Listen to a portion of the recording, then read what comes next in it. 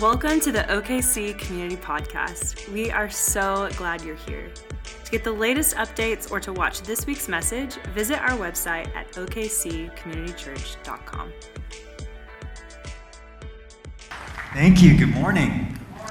I was here, when was I here last, Tim? Was it in June? Yeah, and I discovered something that I hope sounds affirming. Oklahoma City is shockingly cool. You guys are, I didn't know that. I get around quite a bit. I see a lot of cities in my role with Alpha, even get across the pond to London. I was just blown away. And even yesterday, Tim and Christy, we were driving me around downtown, but this seems like 23rd is like the epicenter of cool, right? So apparently God knows what he's doing in putting a church community right here in the thick of it. So you guys, by association, are obviously very cool. But more than that, I just love being here. I don't know if you know this. Some of you would because you were here. But before most of you filled these seats, there was a passionate crew praying into whatever God has for this time. And this is a very expectant community. And I just stepping into this room, I feel like I'm stepping into the flow of something God's already doing. And that's just exciting to be in those moments, in those places. I also love that I'm on this cool stage. I have 4 kids because 4 is the new 2. I don't know if you knew that.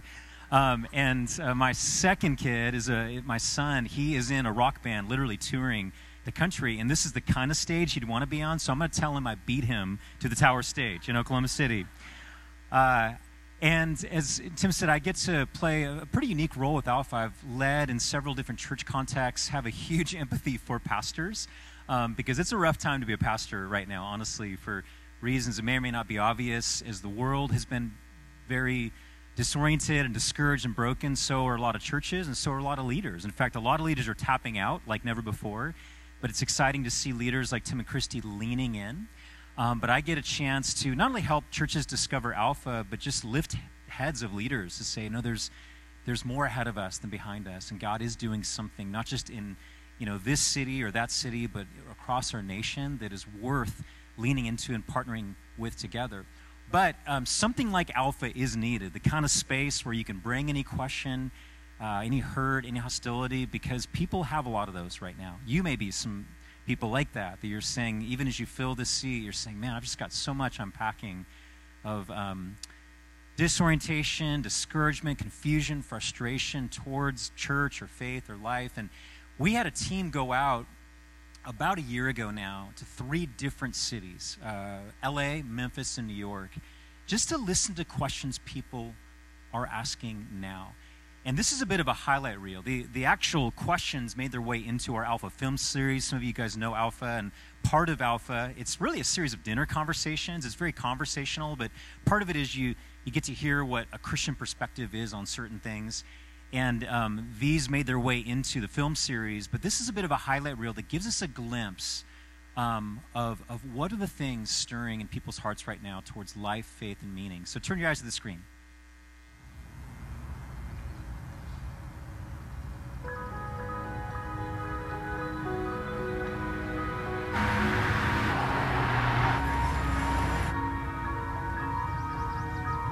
Camera speeds? Sound speeds? Alright. So down. Right. Clear. Now, if I think of questions about... It's a good question. I ask myself this all the time.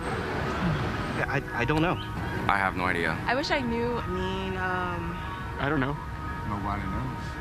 I wish I knew. Oh, I was waiting for my son to get old enough to ask me this question. Yes and no. Always. I do believe some things in the Bible are relevant today. Not all things, because the world changes every day. I think it has some good lessons and some good history and good words to put out into the world. There's some lessons in there for sure. It's written very majestically. Yeah, I think it's bull. I don't really think so anymore. I'm iffy on the Bible because I know that it's been translated so many times. I do think that being good neighbors is definitely relevant in this day and age. Historical track record of who God is and who Jesus is. But I think that finding like the faith within yourself is more important than reading a book that was written 2,000 years ago. A nice guy from the Middle East. Aw, that's a cool dude. He's a real person I do not believe he was white or blonde or blue-eyed. Like to me, or just... My Lord and my Savior. I guess he's a character in the Bible. He gets really mad when people are like, not cool. That's him. That's Jesus. In my mind, he was someone who had strong beliefs. He was trying to do something good. The perfect example of what we should be, what we should strive to be. I think Jesus is somebody that gives people hope. But if what it is to be true, what he did, I mean, he was a great person. The faith that we might have in what a good human being is. You know, he's the way that gets you there, right? Yes. Sometimes talking to friends and family or your therapist just isn't enough. I tend to pray most when I feel desperate. I pray every day. Hardships definitely lead me to pray. It's funny, God, that I only come to you when I do something wrong. Do not pray to a God that does not hear me. Tough times, mostly. It gets frustrating when you pray and nothing does happen. I told you I'm iffy, so if he's out there, I'll try anything. I pray often. Yeah, I don't pray anymore, unfortunately. What was your thought process when creating, like, bugs? First of all, I would have several questions for God.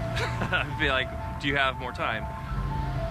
Why can't we all just coexist? Right, but what is with the narcissism and the wars and all the conflict? Like, why is empathy not easy to access? I feel like New Yorkers do this thing where they just look up and they go, you know, like, why now? Where have you been? If there is anybody there that's listening, can you give me some sort of indication that everything's going to be fine? Love. Yeah. Connection, whether it's to yourself or to a thing or a passion. I think interaction. It's to belong to something. Something. A little thing. A dog loving you. That's enough, you know? To be seen, to be held. Yeah, I agree with her. I think belonging, yeah. Connection. Compassion, empathy. Love. Feel understood, to feel heard. Love. I think it's love. So I think we search for that in so many different things. And once we find that, it's just a beautiful thing.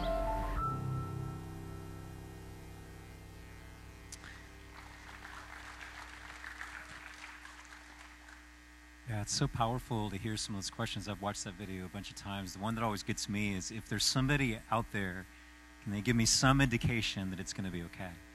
And maybe even some of you are carrying that question today. But what's obvious from that video, and probably from a lot of the people we interact with beyond church gatherings, is there's no lack of honest, compelling, sometimes heartbreaking questions that people are carrying, and they need a place to bring them. And I know that's Tim and Christy and the team's heart for this church, is to be that kind of place and discover that God actually does have answers. I grew up in the church. I don't know if you grew up in the church. I grew up like from the time that it was flannel graphs, which nobody here would know about flannel graphs. I'm just that old. This was way before iPads and TV screens. You just moved little felt things along and watch Bible stories transpire in compelling ways. But I grew up in all that and never felt like church was a place where I could bring my questions. I felt like I was supposed to check those at the door and then come in and learn the answers, sing the answers, take notes on the answers, memorize the answers. And there's nothing wrong with answers. I mean, truth is such an incredible gift. But sometimes we need places to bring the questions. And even having the chance now to have led a couple churches, both planted and pastored several different communities in Orange County, I've noticed how easy it is to drift to just one-way conversations like we're even having right now. And that's what I've loved about Alpha, the space it creates. In churches, thousands of churches across the world. I think there's about 30 million people that have been on the Alpha course now through the last 30 years, which is incredible. And even to see a generation that many of you represent that have so many questions, finding that safe space to bring it all is a gift. It's funny, I have a friend that says it's really good alpha when the F-bombs start flying. I don't know if you guys have ever experienced that yet on alpha, but no, that's the bullseye there, when it's that safe. But today, what I also want to recognize is there's something about a table to bring questions to and to bring our lives to that matters. And obviously, tables are a big part of alpha. There's a meal that's part of every alpha. But we also see just in the life of Jesus how significant tables are in the life and ministry of Jesus. There's a great book called A Meal with Jesus, or it's either I think it's Meals with Jesus, named a guy named Tim Chester, a British theologian. Tim Chester wrote this book. And basically the thesis is this, that most of Jesus' ministry, particularly in the Gospel of Luke, is like Jesus on the way to a meal, Jesus at a meal, Jesus leaving a meal, a whole lot of tables and meals. And a few quotes from this book. Tim Chester suggests the meals of Jesus are a window into his message of grace and the way it defines his community and his mission. He goes on to say the table fellowship of Jesus, with its ethic of grace rather than reciprocity, was creating a new countercultural society in the midst of the empire. Behaviors Jesus demands would collapse the distance between rich and poor, insider and outsider. That's pretty radical stuff. And it's exciting to realize how something as simple as a table was a space and a tool that Jesus could use to see divides collapsed between haves and have-nots, and the elite and those kind of in the dust of ground level. And today we're going to see something like that in the scripture we're going to look at. And as we read this story out of Luke chapter 7, I want to state the obvious. What this story is about is so much more than we have time to get into, but it's really about the power of radical forgiveness and the overwhelming gratitude that flows out of that radical forgiveness. Gratitude as its response. But I'm going to have us take a slightly different perspective on this story that involves tables and how Jesus works around tables. So let's do this. Let's first of all just invite Jesus to this table. We're gathered here as extended family, grateful to be a guest in this family today. And we don't have a meal. I'm sure there's some good meals coming. It looks like there's no lack of good meals on 23rd Street. But as we are gathered pre-meal, we just want to gather expectantly. And can we just even open our hands right now? There's something about the physical yes of our open hands. And I do say, Lord, would you meet us here in this moment? I thank you for the ways that's already happening. You're already speaking. You are lifting heads, opening hearts. But we just thank you for the gift of your story, of this timeless truth, of who you are, and what you do to set people free. And we're people that want to be set free today. We want to receive whatever gifts you have to give. Come, Holy Spirit. We pray expectantly in the name of Jesus. Amen. Amen. If you have Bibles, turn to Luke chapter 7, verse 36. And I'm going to read this whole passage through, and then we'll just make some sense of it together. In many Bibles, I know the NIV, there's sort of a subheading over this chapter, which obviously wasn't part of the original text, that says, Jesus anointed by a sinful woman. Can I make maybe an obvious point? All women are sinful, and all men probably more sinful. So it's not, we're all sinners in need of grace, and this is a particular woman with a reputation for certain sin, but we all find ourselves in that reality. But it begins in verse 36, when one of the Pharisees invited Jesus to have dinner with them, he went to the Pharisee's house and reclined at the table. A woman in that town who lived a sinful life learned that Jesus was eating at the Pharisee's house. So she came there with an alabaster jar of perfume, and she stood behind him at his feet, weeping. She began to wet his feet with her tears. Then she wiped them with her hair, kissed them, and poured perfume on them. When the Pharisee who had invited him saw this, he said to himself, if this man were a prophet, he would know who is touching him, what kind of a woman she is, that she is a sinner. Jesus answered him, Simon, I have something to tell you. Tell me, teacher, he said. And Jesus tells the story. He says 2 people owed money to a certain money lender. One owed him 500 denarii and the other 50. Neither of them had the money to pay him back, so he forgave the debts of both. Now, which of them will love him more? Simon replied, I suppose the one who had the bigger debt forgiven. You have judged correctly, Jesus said. And then he turned towards the woman and said to Simon, do you see this woman? Let me repeat that again. Do you see this woman? I came into your house. You did not give me any water for my feet, but she wet my feet with her tears and wiped them with her hair. You did not give me a kiss, but this woman, from the time I entered, has not stopped kissing my feet. You did not put oil on my head, but she has poured perfume on my feet. Therefore, I tell you, her many sins have been forgiven, as her great love has shown. But whoever has been forgiven little loves little. Then Jesus said to her, your sins are forgiven. The other guests began to say among themselves, who is this who even forgives sins? Jesus said to the woman, your faith has saved you. Go in peace. Amen. What a beautiful story. And again, there's so much we can unpack here, and I feel like I'm sort of missing the main point of, wow, the beauty and freedom and power of the forgiveness of Jesus, and what it looks like to respond to that with incredible gratitude. But let me just unpack a little bit of the setting of what's happening. So you have this Pharisee.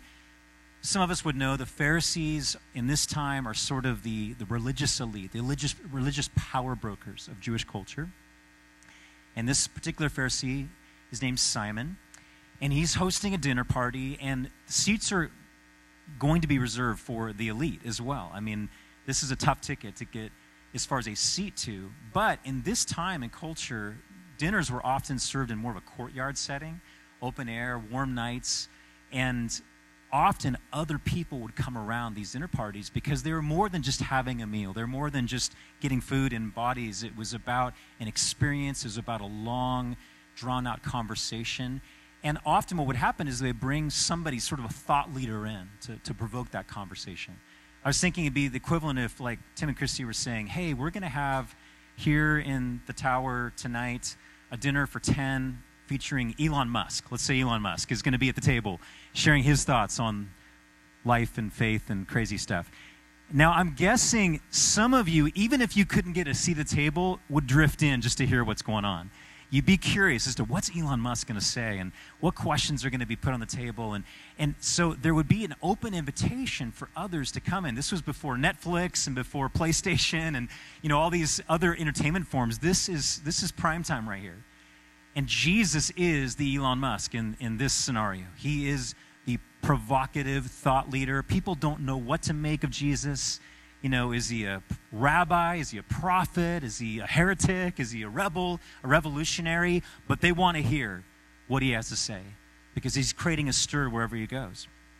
Now, in the story, Simon is really one of two seekers. The challenge of Simon is it's pretty clear he's seeking with his head. There's this intellectual wrestling that he's equating to seeking, but it never makes its way down to his heart. But Jesus says yes to show up because Jesus knows that good things happen at tables that he shows up to. And as I said earlier, you know, Tim Chester makes this case. This was sort of his MO. Jesus says that himself right before the passage we read in Luke 7:34. Jesus says about himself, the Son of Man, that's Jesus, came eating and drinking. That's part of the ways he's rolling. And you say, here is a glutton and a drunkard, a friend of tax collectors and sinners. And now we're not reading that Jesus was a glutton or a drunkard, but we are reading that he was doing enough party life, you know, and showing up with enough disreputable people that he was getting a bit of a reputation. That's because there was very rarely a table he wouldn't show up to. And it so often seems to happen when Jesus showed up at tables, things went off script. When Jesus is at the table, you need to expect the unexpected. Now, when you were at the table in this time, in this culture, you didn't sit on a seat like we do. You would lie down. You would recline. That's what the passage says. Some of you guys have seen pictures of this. Maybe some of you participated in sort of the Middle Eastern vibes where you're laying down and your feet are out behind you and you sort of prop yourself up with one hand, eat food with another as course after course comes. Again, this is a long, drawn-out affair. So that's what's happening, and that's when we see this other seeker enter the scene. And not exactly sure when she comes in. My sense is she was there early because she obviously had prepared for what she wanted to do. And again, there's a crowd gathering, and Luke sort of captures this moment in such a compelling way where we see that this woman comes in with a gift to bring. And it's in this alabaster jar, likely around her neck. And this was both a costly gift. This was in some ways part of her savings account. Now, she apparently, most scholars believe, was a prostitute, a woman of the night. So this was also maybe part of her profession. But she has decided that she wants to offer this in whatever way she can to Jesus. And so she's had some past encounter with Jesus, whether it was from afar, whether up close. But there's something that's drawing her in. And some sort of response, some sort of sacrifice seems obvious. And as she makes her approach, this likely catches the attention of the crowd because, again, she has quite the reputation in town. But she's determined. She is undaunted as she kneels at the feet of Jesus. She kneels to feet that should have already been clean.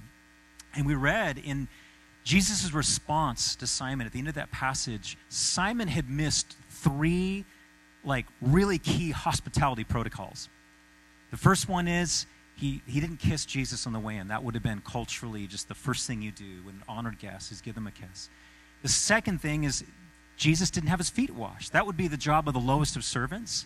But, this is a time when everybody's walking in sandals or bare feet and muddy, dusty ground with animal manure. And so you'd always take care of that piece before the table was sort of convened, and that piece was missed.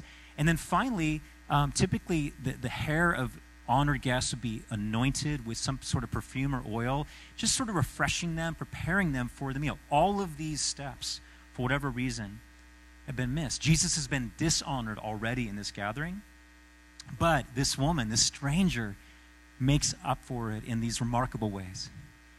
Because she bends down, and the picture that's painted is that as she bends down, she can't stop weeping. It's not just a few tears. It's like the floodgates have opened. And somehow that becomes the source of the water to wash his feet. Her gratitude becomes the wellspring of this act of worship, which requires unthinkable, courageous vulnerability. And what's more, in this time, for a woman to touch a man in this unsolicited way would be scandalous. And what's even more is she unbinds her hair and uncovers her head.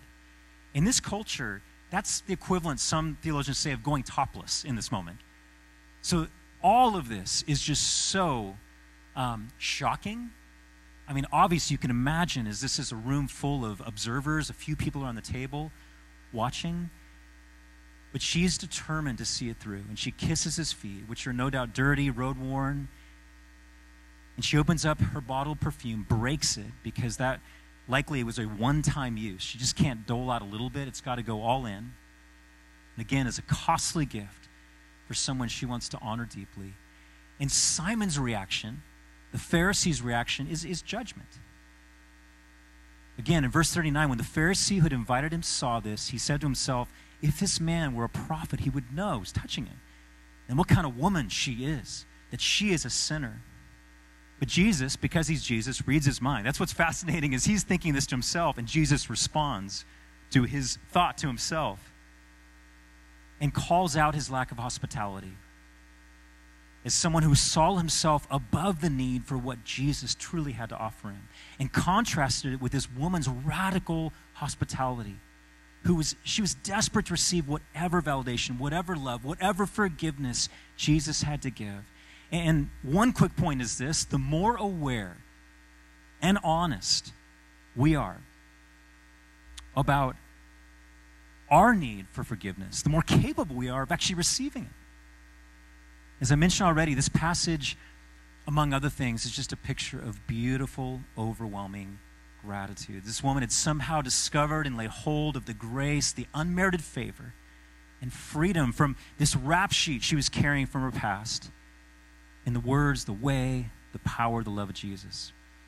Woman, your sins are forgiven. This is likely something she'd already somehow begun to believe. I just believe that's what must have gotten her there, as she'd heard these words, whether she was hearing them from a distance or had a past encounter. But here she is, humbled, ready, grateful, and positioned for even more. And that's what's beautiful too. We'll talk about this, is she comes to somehow pay Jesus back. She actually positions herself to even receive more. And I know I'm somebody that needs to know my sins are forgiven and reclaim that and recalibrate to that over and over and over again. And we just see the beauty of that playing out here. Now, there's a lot more we can unpack.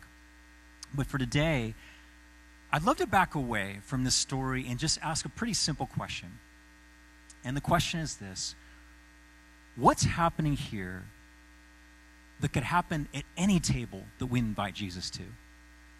Because we live as people that are around tables all the time. We're in moments all the time where we could just kind of cruise through them and miss opportunities, or we can be intentional about saying, no, we want Jesus to show up here as well.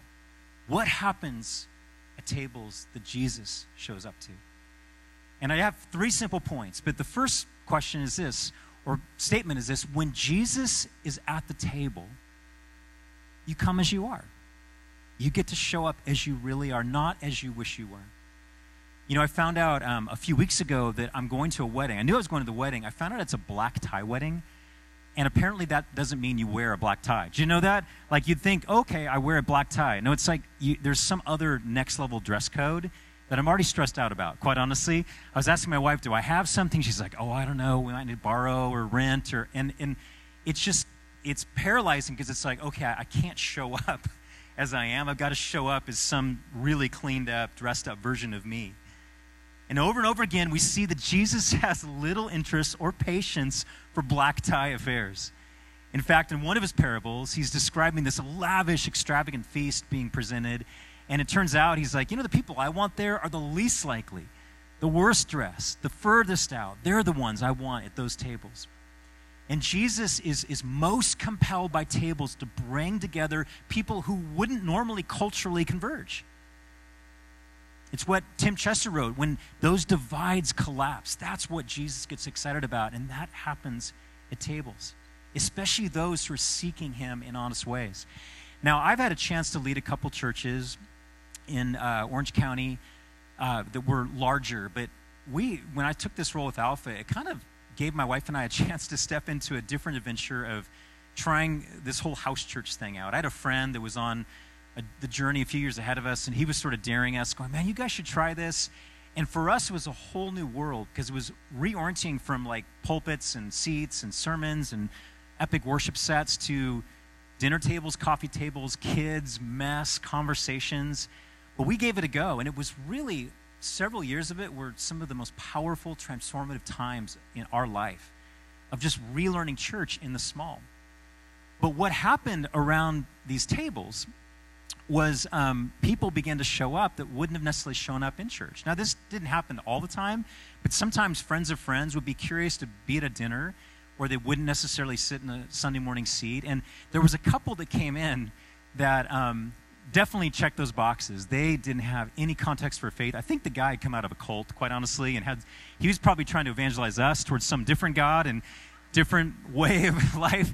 But he became really curious about Christianity, but knew nothing. I loved on the Alpha video how the guy in the video was saying, he was discovering who the Holy Spirit was. That's exactly what this kid Alex said. He's like, who is this Holy Spirit? What does he do? Sounds kind of weird, but was super compelling. And so we kept having all these conversations, and they were always the people most likely to blow up a conversation with the wrong question or some crazy perspective. And on the front end of this journey with them, it just was constantly fighting a little bit of irritation, a little bit of just apprehension of how are things going to go. But over time, we just begin to see how beautiful it was to have them in the conversation, because they brought honest questions, honest perspective that a lot of us that had been so seasoned in the church were just kind of conditioned towards the right answers. And it really convicted all of us, but it was so beautiful as they were able to come as they are to watch them fall in love with Jesus and to experience the forgiveness and even the freedom that's being described in this passage.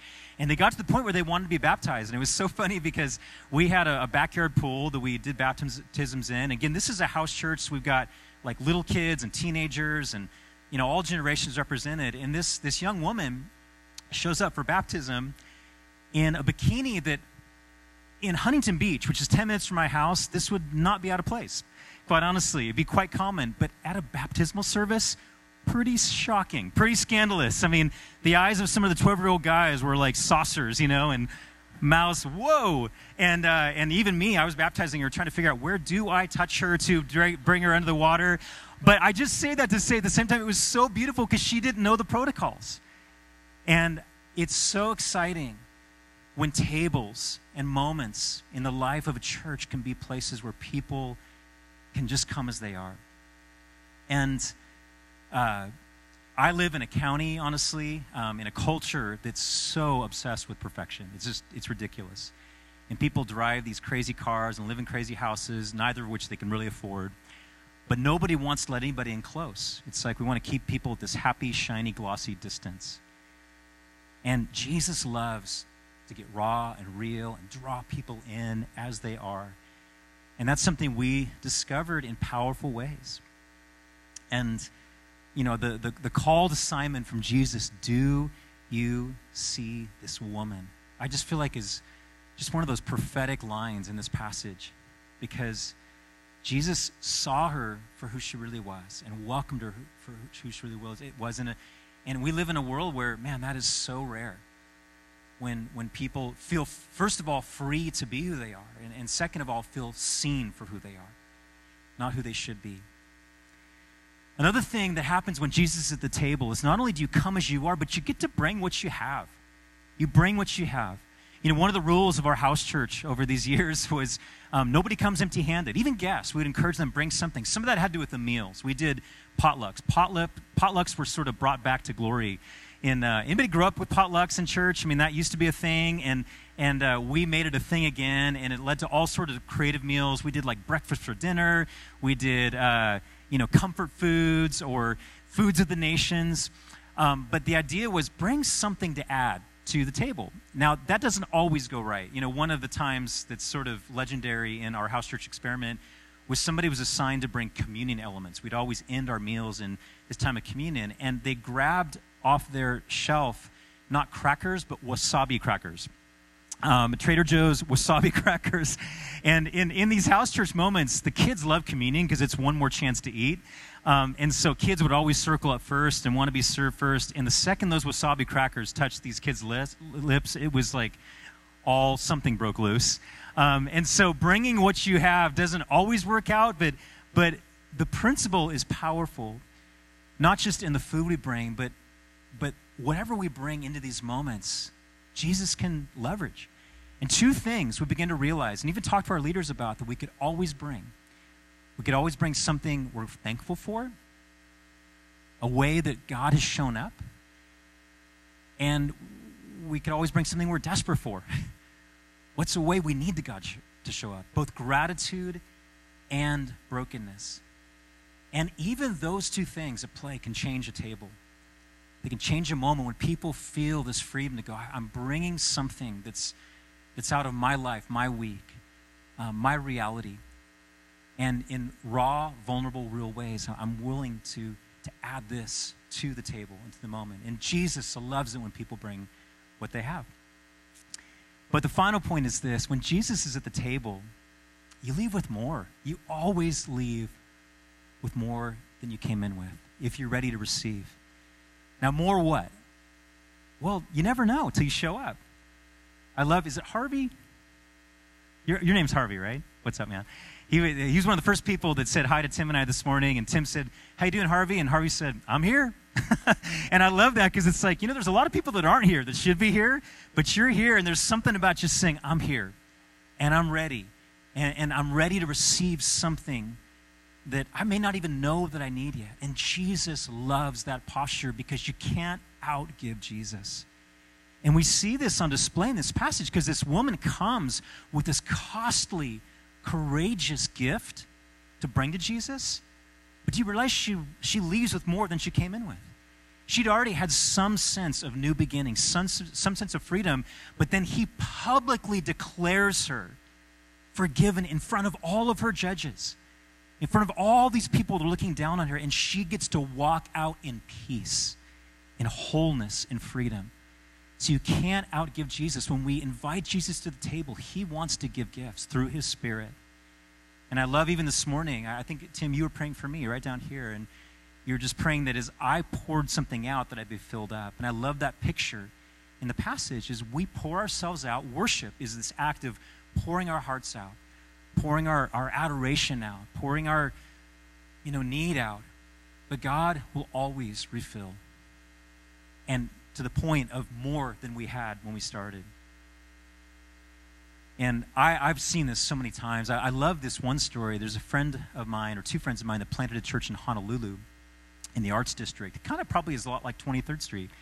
It's very creative, artsy. They really wanted to go after young creatives, filmmakers, artists, models, and their whole church planting strategy, this was several years ago, was to throw great meals and parties. So they would do every other week, I think, have these dinner tables that were lavish and great food and great drink, and they started putting invites out, and people started showing up. And they noticed that in the midst of dozens of creatives that would show up, this one young woman showed up. She was a model, I'm imagining very beautiful, but she would show up at these parties and she wouldn't eat. And Christine, one of the pastors, was observing this. But then what was strange is as she got ready to leave, she would always step up to the buffet, that have this amazing spread of food, and she would take out a little Tupperware container and stick some food in the Tupperware container and leave with it.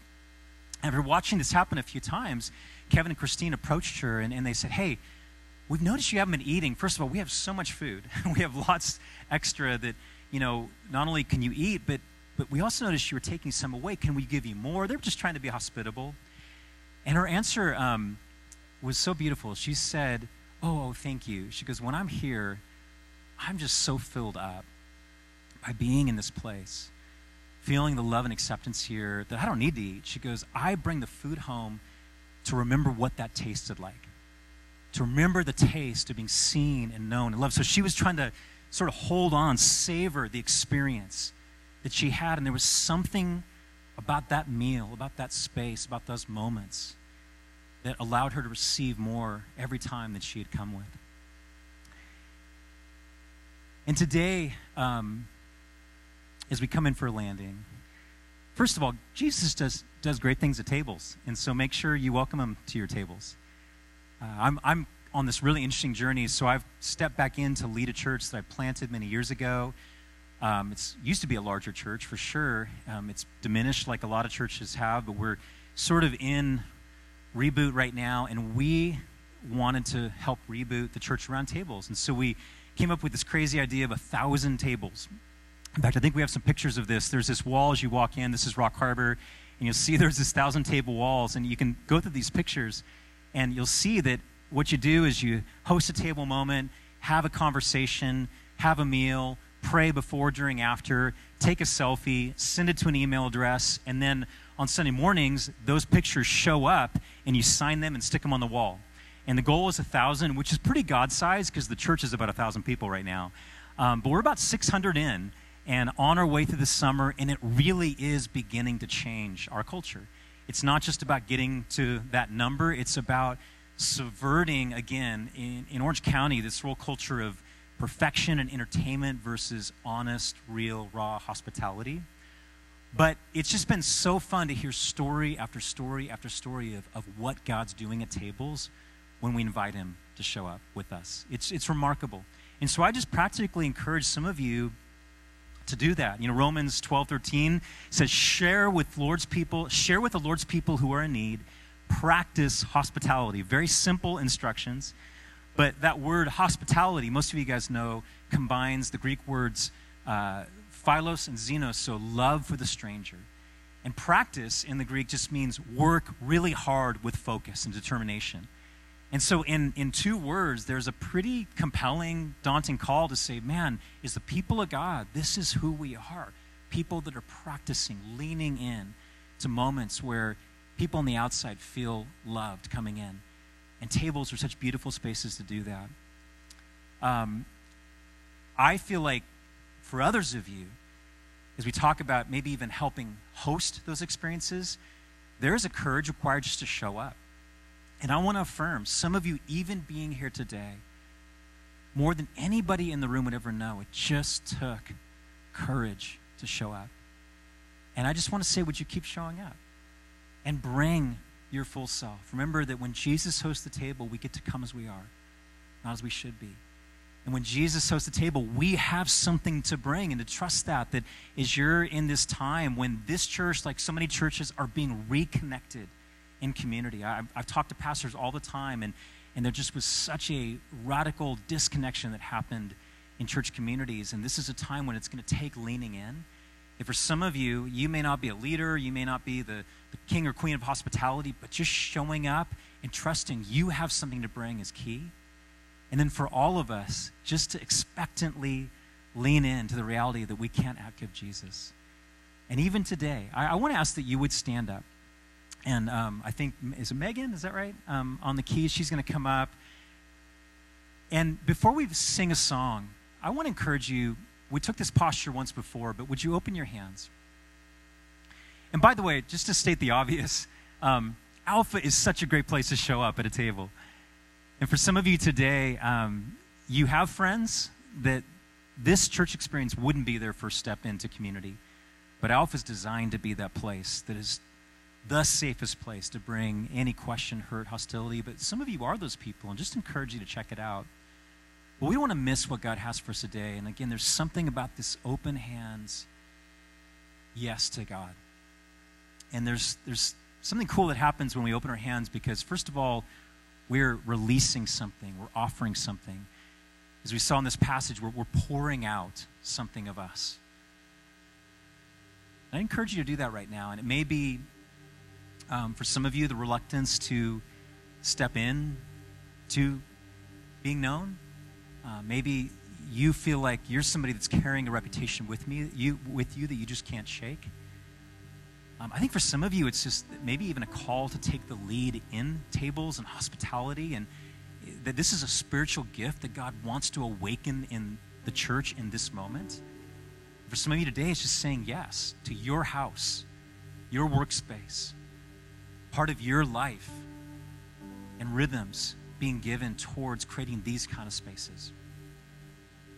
So if that's you, just as you open your hands, just say yes to that. And very practically today, there's some of you, as I was driving in this morning, you just need to hear that you can lay down chains of guilt, of shame, of condemnation that are actually broken. You just need to lay them down, because Jesus declares you forgiven. As much as the woman 2,000 years ago, he's saying, your sins are forgiven, go in peace. Because that's what he does. That's the gift that he delights in giving. And he wants you to know that word is for you. So with our hands open, we just say, Lord, yes to what we need to lay down and what we need to lay hold of. The call to host tables, the call to show up at tables, the call to leave today in peace and freedom that can only be found in the forgiveness you have to offer us. Come, Holy Spirit. Would you receive the gift of our lives, poured out, ready to be refilled? Thank you, Jesus, that you see us, you know us, you delight in us, and you're committed to partnering with us, that you don't just do this around us, you want to do this through us.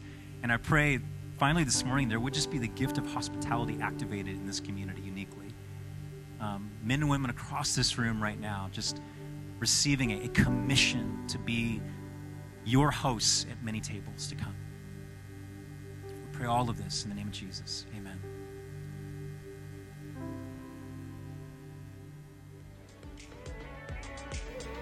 We hope you've enjoyed this week's message. If there's anything we can pray with you about, or if you have questions about God, we'd love to talk with you. Please visit our contact page at okccommunitychurch.com.